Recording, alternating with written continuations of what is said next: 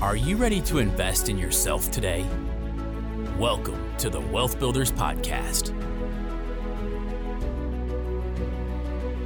where investment leader Billy Epperhart teaches you how to build wealth through applied biblical wisdom. Scripture says in Deuteronomy 8:18, "Remember the Lord, your God, for it is He who gives you the ability to produce wealth." At Wealth Builders, our goal is to teach you how to build wealth through applied biblical wisdom in your finances, your business, and your investments. Now, let's join Billy Epperhart.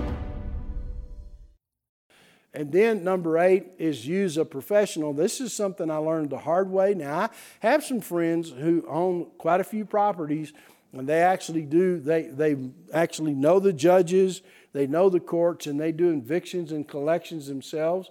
But I don't do that. I hire property managers, and I either have property managers or attorneys, depending on what it is, to do this. But I like using a professional for evictions and collections. Now listen, if you go back to number 2 here and you screen the tenants the way they should be screened, you're not going to run into either one of these very often, just so we're clear. And so if you do it right, it's not going to be that big a deal. But one of the things that I want to tell you is that you've got to make sure you have some kind of professional network, either the property manager is good at it or some legal professional that's good at it, and use them for evictions and collections. In fact, I'll give you a nugget here. I'm not going to charge anything for it, but if you're operating in different parts of the country, or if you're operating where you live, make sure you use people that know the judges and know the people that are going to be making decisions and know how they lean toward. Don't go in there blind, flying blind, and you don't know what's going to go on. So believe me, that's better advice if you're going to be a serious real estate investor than you may know. Make sure you know who the judges are and the way they historically rule on certain items. And so as we're talking about using a professional for evictions and collections, then I just put some of the potential risk I wanted you to see here in the property management. Of course, a potential risk is vacancies. Once again, that's why vacancy means somebody moves out, like the guy I told you that was a bail bondsman. They weren't collecting rent.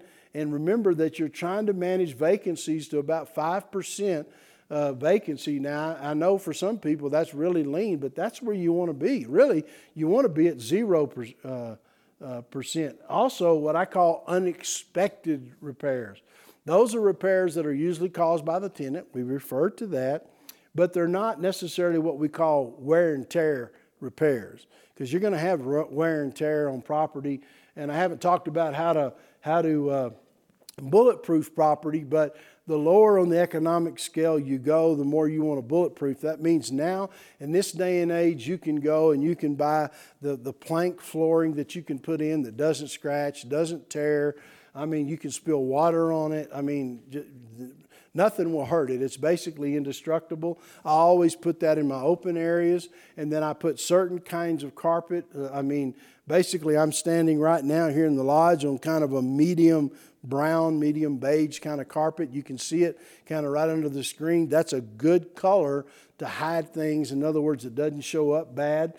And so make sure you know how. Right here, I'm not teaching it on this part, but make sure you understand how to bulletproof properties. That's critical that you know how to do that, and start looking for materials. Let me say something else worth the price of the ticket. One of the things that I would do, we're talking about property management, I went to Lowe's and Home Depot, and I found certain specific paints with certain specific codes.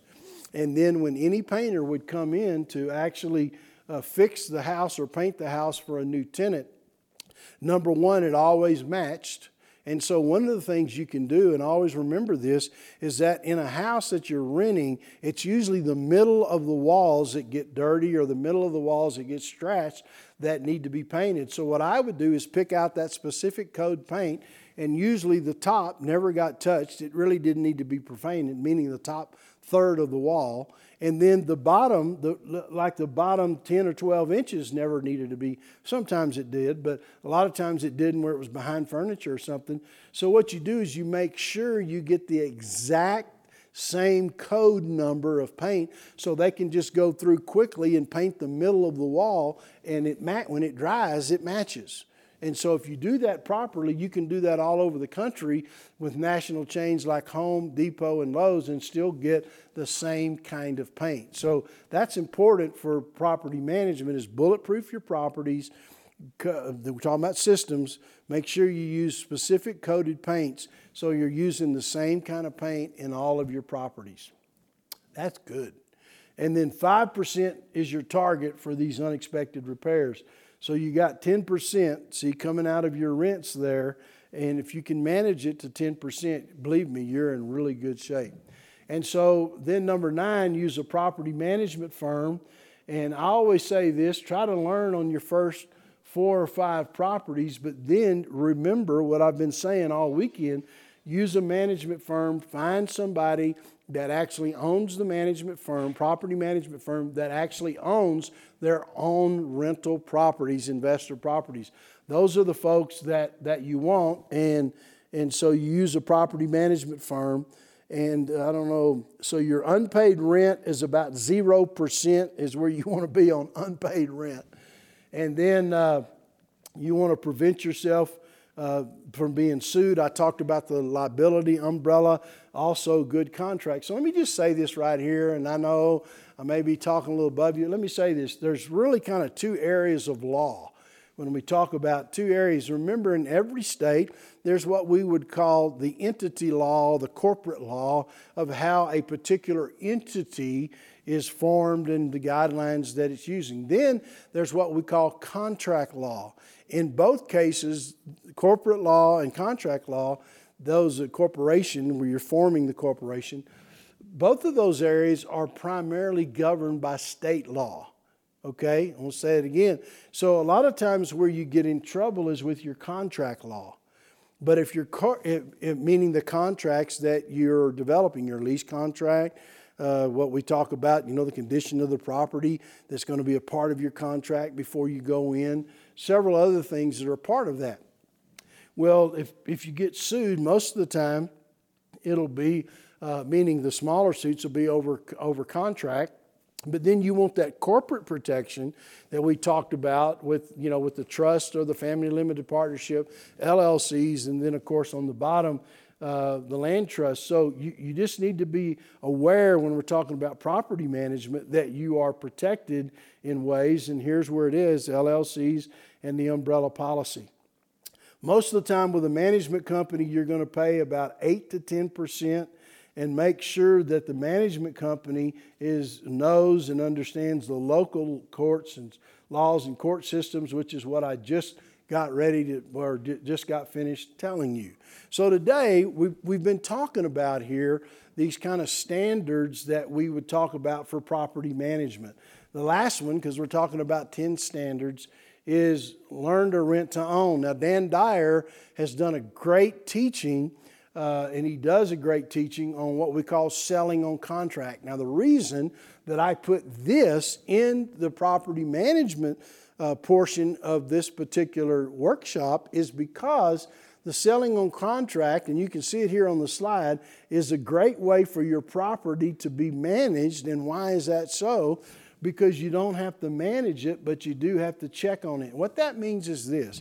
If I actually sell on contract or I do a true lease option, here I called it lease purchase, what will happen is I can make all repairs, all maintenance, the responsibility of that person either lease optioning or that person that I've sold on contract. So one way to get completely out of property management is to sell on contract. And one thing Dan has learned, I've been with him to see his properties.